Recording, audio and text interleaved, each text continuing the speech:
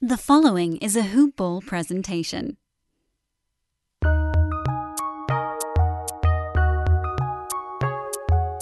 Welcome to the Fantasy NBA Today podcast.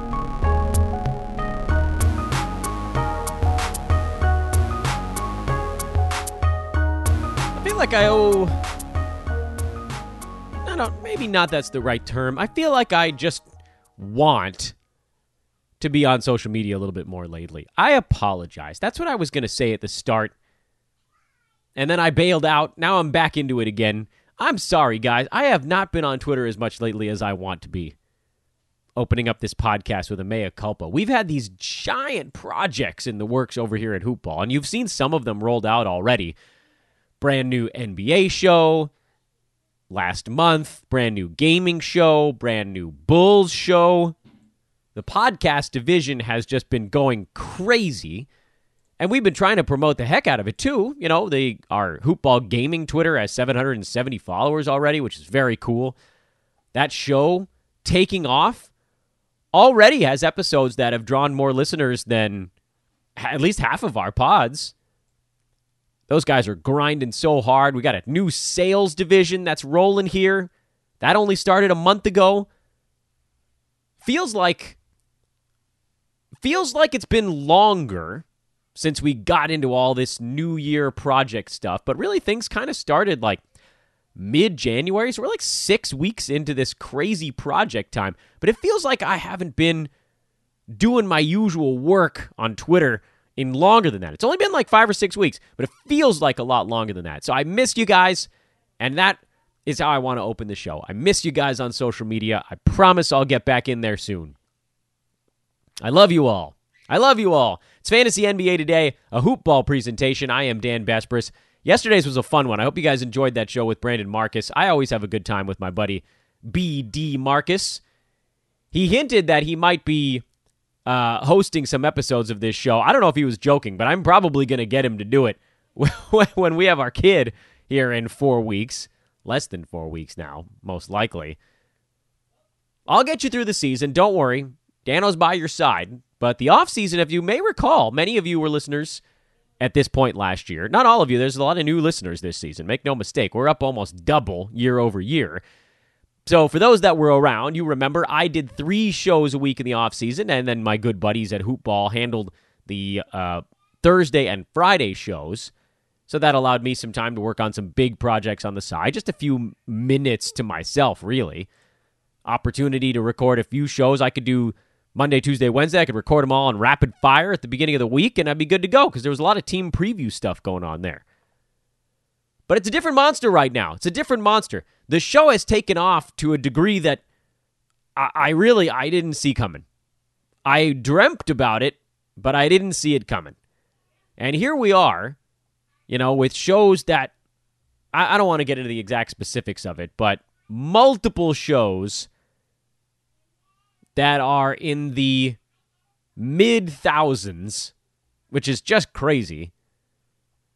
And many of you sticking it out for the whole season. Last year at this time, so many of you had already petered out. You're with me now, and so now I feel like I can't leave you hanging. So this is the part of the show where once in a blue moon I come on here and I just say, guys, I promise I'm not going to leave you hanging. I am Dan Besbris. I am at Dan Besbris on Twitter. DANBESBRIS. Big, fat thank you once again to everybody that continues to rate and review the podcast. You guys are incredible. And I'm actually not going to promo that.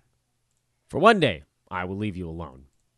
Let's keep this one a little bit on the more brief side. You've earned that with some longer ones this week. The Thursday edition will break down the Wednesday results. Only a couple of late games, which, as you guys know, means I'm, in general, recording the podcast the night before when I can. We'll see if I can wedge it all in there. We'll start with the blowout. Brooklyn didn't have much left in the tank. Excuse me, that's the wrong game. I wanted to start with Boston and Cleveland. Whatever, we can start with... Yeah, let's start with Brooklyn. The hell with it. We'll start with Brooklyn. They didn't have much left in the tank, so we'll start with that one because it's an easy one. You can throw that out. Throw it out on the Brooklyn side. Memphis side, you can generally throw it out as well because they went into blowout stuff I like what I'm seeing from Gorgui Dieng. I think he would have played a couple more minutes in this game if it was even remotely within striking distance. He only saw 19 minutes, which, for him is often enough, and it was in this one. JV looked good. Tyus Jones actually played really well, but you're not going to trust that. And the thing with DeAnthony Melton at this point is that I know you can kind of throw this one out, but he just hasn't been super engaged with this team lately. Even in the starting unit, it just seems like maybe he's getting out-usaged by some of the other guys. So you can probably move on from that one. Boston was a weird one. They went in with kind of a B squad and beat Cleveland on the road, 112-106. Luckily, they still had Marcus Smart and Jason Tatum, and that turned out to be basically enough. With Semi Ojeleye coming off the bench for 22 points, you're not going to pick him up. You're not really making any moves with this team. Jaylen Brown might miss a week, but you're not streaming anybody there. Kemba Walker will be back in the next one. He was out for rest. It's just, guys getting banged up. Daniel Theis simply didn't play well. He'll be fine in the next one. I'm not worried about the other centers. This was just one where Brad Stevens didn't like the energy he was getting from Theis, went to somebody else, and he'll be fine in the next one. Obviously, Tatum, Theis, Smart, and then when healthy, the rest of those, the usual fare, Jaylen Brown, Gordon Hayward, Kemba Walker, whenever they get back out on the court. Cleveland's been an interesting story because now it seems like, I basically called Andre Drummond out for playing in one game and then now missing a couple. It seems like, I guess he re-aggravated his calf injury. He didn't even dress for this ball game. So they'll wait until he's fully healthy, whatever the hell that might be.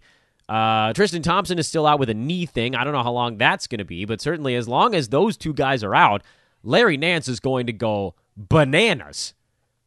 Holding on to him has turned out to be an enormous boon, and Colin Sexton looks really comfortable when Tristan Thompson and Andre Drummond aren't clogging up the key. He shot 17 for 30 in this game. Had 41 points, and he starts to look like what he was doing for a little stretch there in January and February, and then petered out a tad when this team added some new pieces and tried to work them all in at the same time. So he had some pretty good stuff. I know Cedi Osman played 43 minutes in this game and still found a way to not be fantasy useful. I hate his fantasy game. I don't want to hear about it basically ever again. Sexton, Love, Nance are all locked in. If Drummond plays, he's locked in as well. Kevin Porter forgot his jersey and ended up with a head injury. I don't know if that all came in the same ball game or what the exact story was there, but if that's why he forgot his jersey, whoever's in charge of checking for concussions on this team should be in huge trouble. But I ain't going to start something on this podcast. I just, happen to be married to somebody who studied neurology, and so then you see something like this happen, and you're like, how does that slip through? If it happened in this ball game, then I rescind all of my hatred. But if that's the reason he forgot his jersey, if he just isn't thinking clearly and somebody whiffed on it, that's a brutal misfire. Anyway, cool to see those starters going. And with Porter, I don't know what would have happened if he was fully healthy in this ball game. He'd been trending up a little bit. And certainly he's been able to carve out more room with Darius Garland out. But there's going to be those inconsistencies. In this one, it just happened to be weirdly injury-related, so I don't know that you can necessarily put that in the same bucket. If he was fully healthy, he'd be worth using right now. Without Garland, he's got a clear path to basically running the point for this team. And then you get pretty good passing big men in Nance and Love. Oklahoma City beat Detroit on the road, took more effort than it should have. They shot the ball extraordinarily well. Thunder shot 61% in the ball game and somehow almost didn't win this game. I know it was basically a blowout. They were in front for most of the ball game, but it took more effort than it should have. Christian Wood had 29 and 9. That kept Detroit in it. Brandon Knight is playing really well, and he logged 38 minutes. And he deserves to be used until Bruce Brown and or Luke Kennard come back. It seems like they're willing to trot him out there. And I'm not fully convinced that even when Brown comes back, he's the point guard. I think he might just soak up minutes at a bunch of different spots. You might see Brandon Knight with value until Kennard or Rose comes back even. And at this point of the year, a week, 2 weeks, whatever it happens to be of Brandon Knight, that's useful. He's posting top 90, top 80, even maybe a little bit better fantasy lines as a starting point guard. And that doesn't grow on trees. I had one eye on John Henson, but Thon Maker came back, and for Henson, he got off to a quick start and then kind of cooled off. He definitely does not deserve to be on a fantasy team. You can part with that pretty quickly. I wouldn't worry about it much. Nerlens Noel left and then came back, ended up with 4 defensive stats, and that's all you really want out of him on a night-to-night basis, and that's really the only fantasy story on the Oklahoma City side. Indiana got blown out by Milwaukee. They just got run early in this game. They did everything to try to make even remotely interesting. Doug McDermott had the best chance at it. I think he scored 12 points in the matter of like 80 seconds at one point of the game. Malcolm Brogdon hurt his hip. He's a little bit injury prone. I think we can throw that tag on him. Victor Oladipo sat it out with a sore knee. And all of these things are combining to make the situation a little bit murky for this team. If only Jeremy Lamb hadn't torn his ACL, he'd be in for a really nice run here. They'll be okay. Milwaukee was without George Hill, but nobody cared. Dante DiVincenzo, I mean, that's a little bit more room for DiVincenzo. He had a really big ball game, but still only played 23 minutes. Nobody played more than 30 for the Bucks in this game, and such is the potential disaster of having a Milwaukee Buck, they might just blow somebody out on any given night. In fact, they generally do.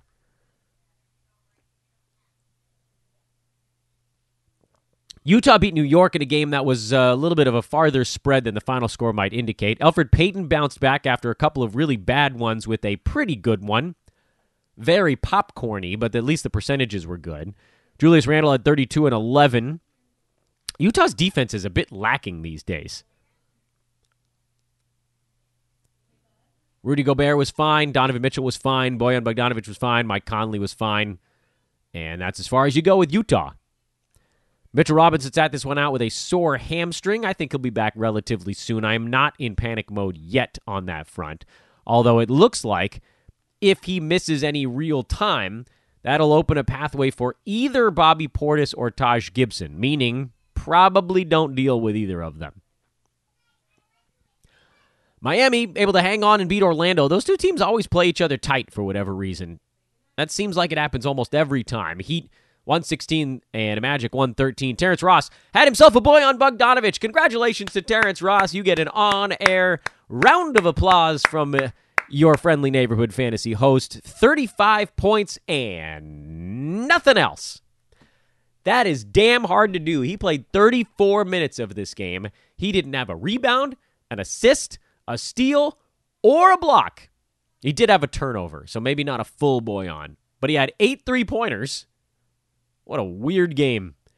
Vooch played extraordinarily well. Aaron Gordon had 9 assists. His facilitator role has actually made the Orlando offense kind of interesting, although it's taken a lot of the shine off, or whatever shine there might have been. It's taken it off of Markelle Fultz because, well, he just doesn't get to orchestrate as much as he did before. It's nice to see Aaron Gordon finding a new way to contribute because his fantasy game was lacking.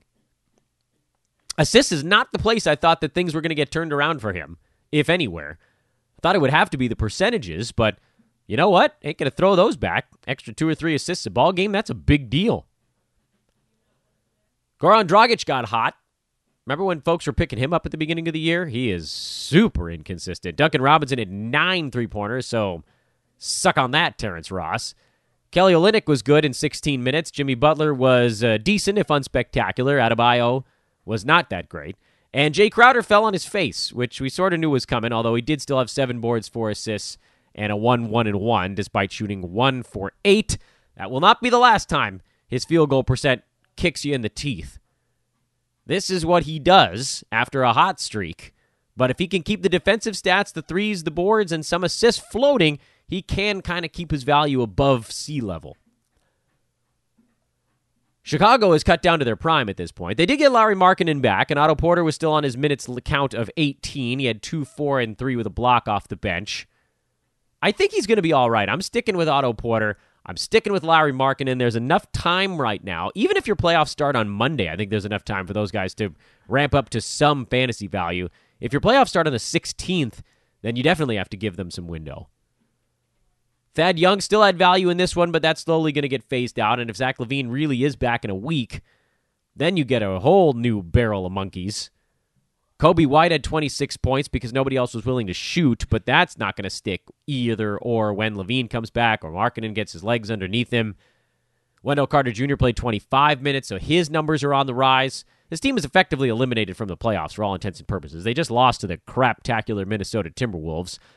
But I think they'd still like to see these guys play together somewhere along the line. Something to leave a better taste in everybody's mouth. Right now, the only good taste that anybody in Chicago's got is Kobe White scoring the ball well. Otherwise, and I hope you guys have listened to Greg Mraz on our new Bulls podcast here at Hoop Ball, there is not much happiness in the Windy City.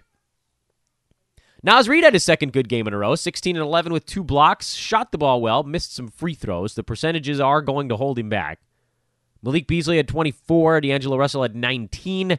James Johnson had another old-fashioned James Johnson line. I don't know how he's pulling it off. But listen, we talked about this. Guys. On yesterday's podcast, I said there's another good one coming up for these Timberwolves because they're going to play the awful Chicago Bulls defense. This is their opportunity to roll up stats 2 games in a row.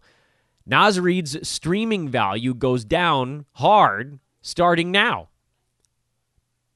That's just the honest to goodness truth at this point.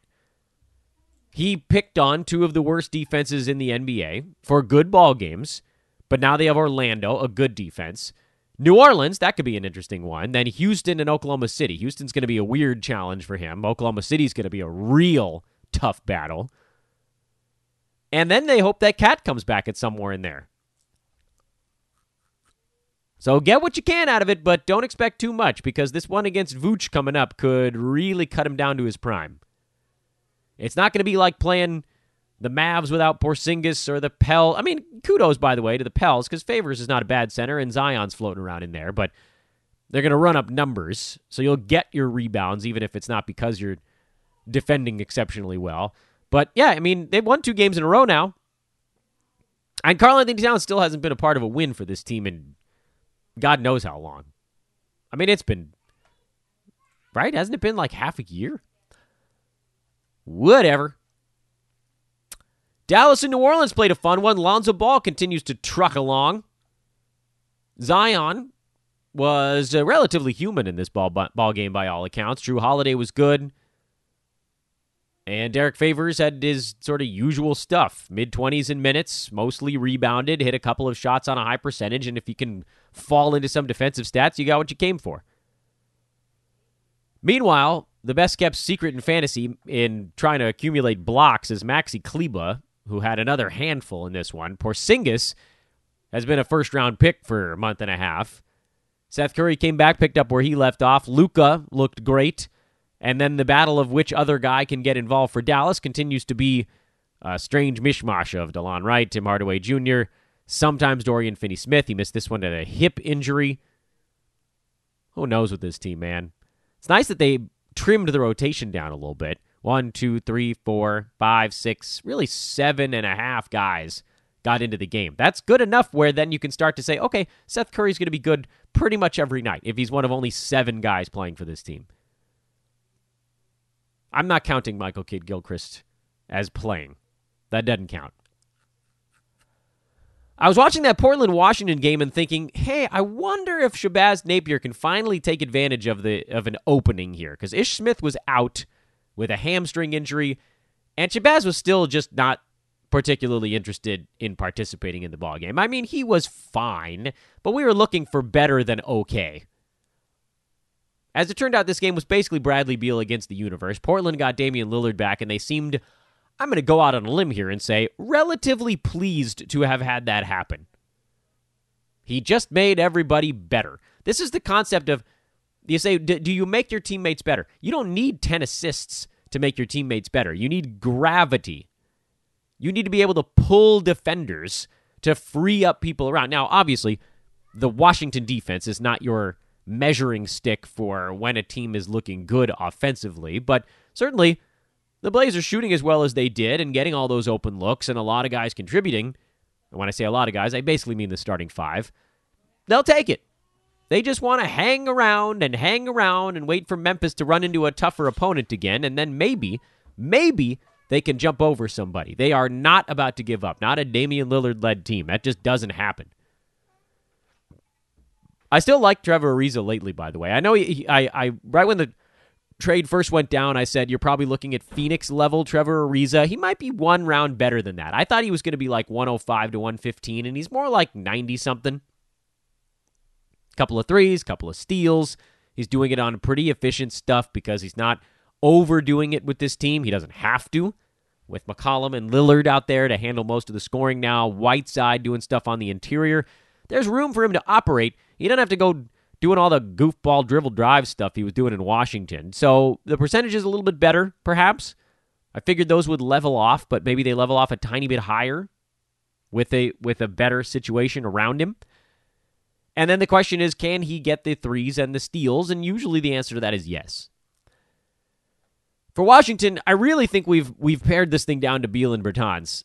I thought, like I just said, I thought Shabazz Napier might be able to get up and over the hump, but it's looking like he's just not going to have enough usage to get there, whether that's by design or by choice.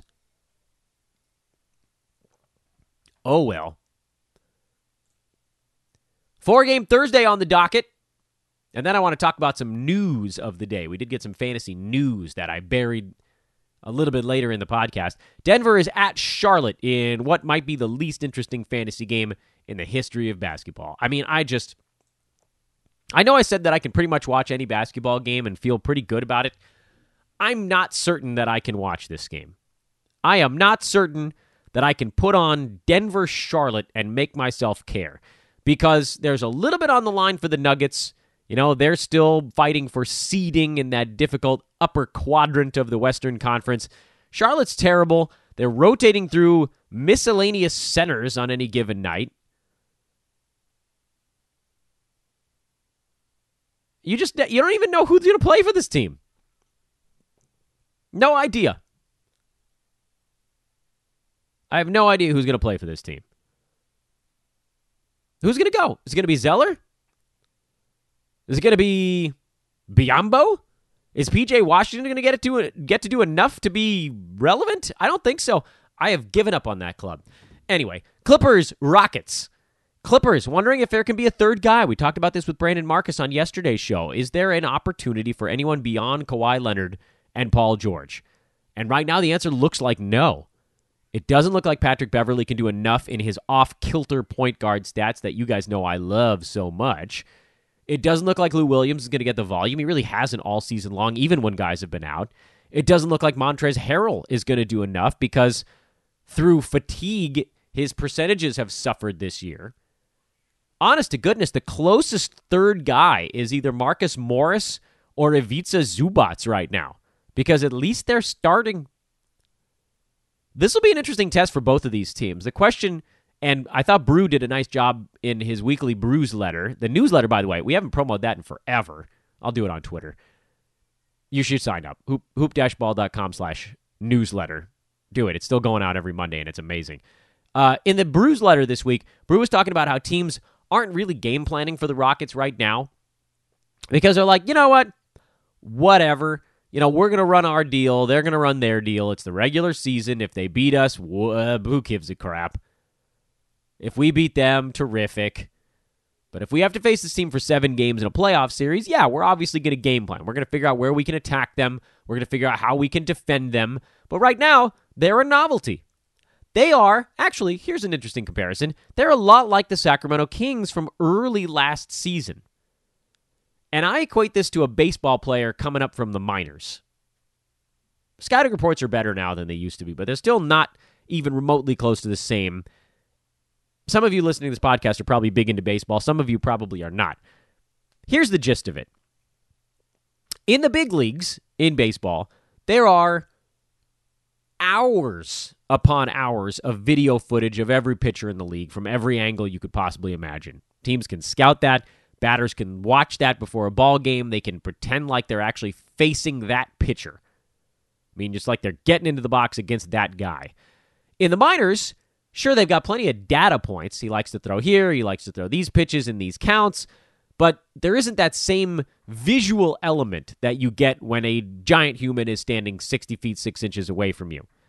So then these guys get called up from the minors, and they're chock full of adrenaline because they're getting the call to the big leagues. And they dominate for like 4 or 5 starts until the league gets the book on them. and then the league makes the adjustment. And if they're good, maybe they last. If they're not, they get knocked around a little bit. They might even get knocked around if they're pretty good. This is what happened last year with the Kings, and it's what's happening right now with the Rockets. The question is, what is the staying power? With the Kings, we saw that at some point, it was a combination of factors. They ran out of gas a little bit, and teams started to adjust. They knew that De'Aaron Fox was going to get it and go at breakneck velocity every single possession, and so they started to adjust to that. Keep guys back. Don't crash the boards as hard. Little things that you can do. Don't let him make the outlet pass as quickly. Houston's not that dissimilar. They've gone crazy small. They've spaced the floor. And teams are trying to figure out, can we use a center against this lineup? Can we take advantage of having a big man who can just go right over PJ Tucker? When is it an advantage and when is it a disadvantage? And slowly but surely, you're starting to see where teams feel like they have a little bit of an edge. Going to get a rebound when you're the taller guy. That's a better spot than just trying to post somebody up. Post-ups are just not, from a numbers standpoint, super effective over the long term. Sure, someone like Anthony Davis might have a lot of success, but somebody who's not as good in the low post, even if they've got a 5-inch height advantage over Tucker, probably only have him by 10 or 15 pounds, if that. PJ's a stout fellow. That'll be a good measuring stick. On the Houston side, we've seen Daniel House somehow kind of still hold on by a little bit to fantasy value. I don't know if that's going to stick. I think I've said on previous shows that I'm fine with moving on from anybody that's not named Harden, Westbrook, or Covington, and I still feel that way. I'm okay with it. I don't think you're going to miss out on anything. You might miss a game or two here and there, but it ain't going to change your fortunes much. The zombie 76ers are in Sacramento. Kings catching a couple of breaks here. I mean, anybody that's playing the Sixers right now is catching a break. That could have been a team that's pretty tough. Instead, they're 5-point underdogs in Sacramento. Who saw that coming earlier this year? But they are without Josh Richardson. They're without Ben Simmons. They're without Joel Embiid. They're trotting out a weird lineup that features Shake Milton, Tobias Harris, and Al Horford. And that's probably, as I've said before, that's probably about as far as I'm going.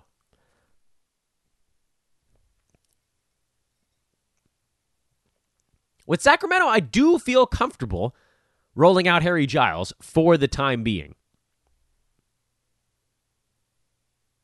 He's about as far down the list as I'm willing to go. Toronto is in Golden State. You want to talk about burying the lead? I said I wanted to get into some fantasy news. Well, Steph Curry makes his return for the Warriors on March the 5th. And I will say, you guys always say I don't admit when I'm wrong about something. I was wrong about this. I thought he would come back somewhere around March 15th. I missed by 10 days. That's not all that bad, all things considered. But when they said he's targeting March 1st, I said, nah, probably a week or two later. And it's just 4 days later. So, by all accounts, that's me being wrong. So I'll wear that one. I still don't feel that bad about saying you could drop him in November. I know you're about to get what could potentially be 5.5 weeks of pretty good Steph Curry production, and that's great. And in head-to-head formats, I get why you probably want to hang on to him in the hopes that he was going to come back for your playoffs, and it's looking like he will. He's not going to play in every ball game, but it doesn't matter because he's Steph Curry, so you just take what you can get out of him. In Roto, that's a roster spot that, oh boy, sit on that all season long, 5 weeks of Steph at the end. It's going to feel like a win, but 5 weeks of Steph Curry is still not even going to put him near the top 100, I don't think. He's barely going to play a quarter of the season, if that. Quarter of the season? Even a top 5 guy playing 20-something games, that's not enough. I think Draymond Green comes back for this game, too. I know we haven't heard anything about it at this point, at this moment in time, but I think he was just waiting to play with Steph. We'll see if I'm right about that. My tinfoil hat is on. Toronto's favored by 10.5 at opening line. People are going to be clobbering the Warriors in this one. They're going to get so much action with Steph coming back. I might bet the farm on Toronto. Who, by the way, I think they get Marc Gasol back for this game. He got upgraded from indefinitely weird tag to questionable. And you know how our good buddy Brandon Marcus feels about guys getting upgraded from out to even to doubtful. Upgraded from something to something else. He loves a good upgrade. And so far, he's been generally right. So I think Marc Gasol's coming back for this game. And I would pick him up anywhere you can get him. This is a guy that was turning a corner in a pretty big way before he went down with his first injury, and then he played great in between his two. Marc Gasol is averaging 8, 6.5, 3.5, and basically 1-1-1. And his percentages are on the rise, and he's just outside the top 100. We're talking about a potential top 75 center the rest of the way. I'm sure there will be a ramp up in minutes for him. There should be, although Toronto's notoriously friendly with their minutes. They'll play anybody whatever amount of time they want. He's not going to score a boatload. Don't expect him to score more than about, I would say, 10 points a ball game. But he's going to get you boards. He's going to get you assists from the center spot. He'll get you steals and blocks and some threes. He's a really interesting, in particular, roto guy at this time of year. And I think he's playing. I think he's playing in this one. I might be wrong, but when guys get upgraded like that, this is what happened with Norman Powell. He came back. Van Vliet got upgraded, then he played. This is how Toronto's operated this year. They've just kept guys in the dark, quietly rehabbing, and then all of a sudden they're just like, he's questionable now. And they've pretty much played every time that's happened. So I think he's getting in there, and I would scoop him up wherever I could. I have him in a few places. As soon as I saw that news, I grabbed him. I had to drop him in one league because I had too many injured guys, and he was the farthest down the chart in terms of when I thought a guy was actually coming back to play. But grab him. That's my take. Grab him. He might not be great his first game back, but he'll be pretty good, I would think, by the time your playoffs roll around. So you want to talk about news? We got plenty of it. Those are big ones. Steph Curry, Marc Gasol, and how about the last one on the list? Richaun Holmes was spotted going through 2-on-2 practice, and the Kings are hopeful that he will be back by next week.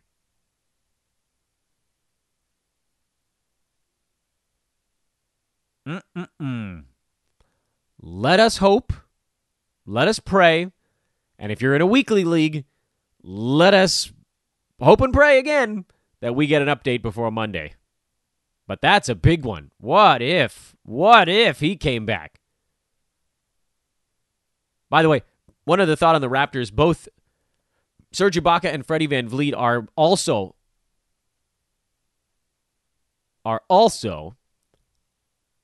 questionable, but they weren't upgraded. So that's sort of a different storyline. All right, I think that's about it for this one. We'll keep it on the somewhat brief side. Oh, I do want to throw out a recruiting pitch. Through the magic of attrition and the desire of growth, a spot or two, if there are multiple great candidates out there, has opened up on our growing sales division. I thought we were basically settled in, but now we got a little bit of room. So hit me up if you would like to join the Hoop Ball sales team. There are multiple angles that this could take. This is an opportunity to indeed make some money. If you sell something, you make money. That's how it works in this world. And you need to be able to be available. You need to be available during Pacific time business hours. All right? So this, unfortunately, is not something you can do at like 9 o'clock at night, because many of us have time at 9 o'clock at night, but not a ton of us have business hour time. I'll tell you where this works great. If you work part-time, if you're on a night shift of some kind, I know a lot of folks that work from like 3 to 10 at a bar or something like that. If you're in the service industry, sometimes your hours get moved around a little bit, especially if you're on Eastern time, because we're talking about the West Coast sales stuff, that if you work from like,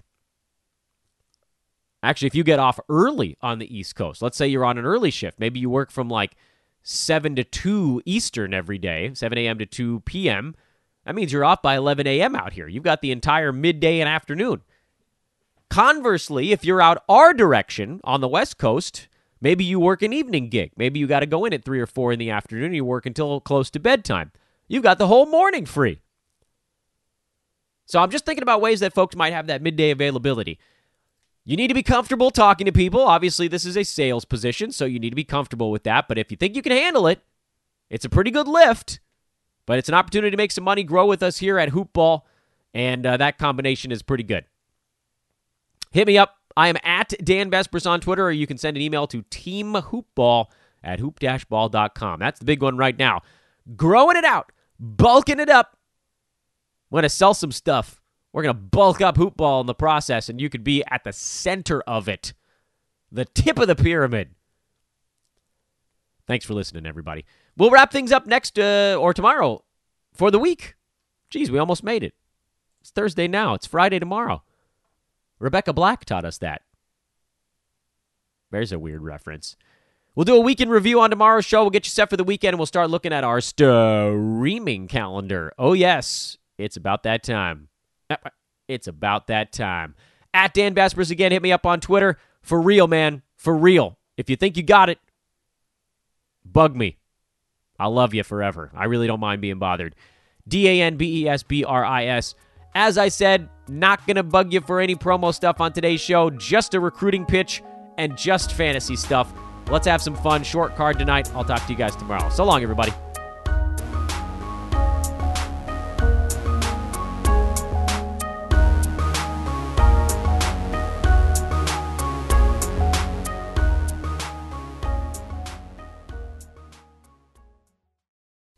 This has been a Hoop Ball presentation.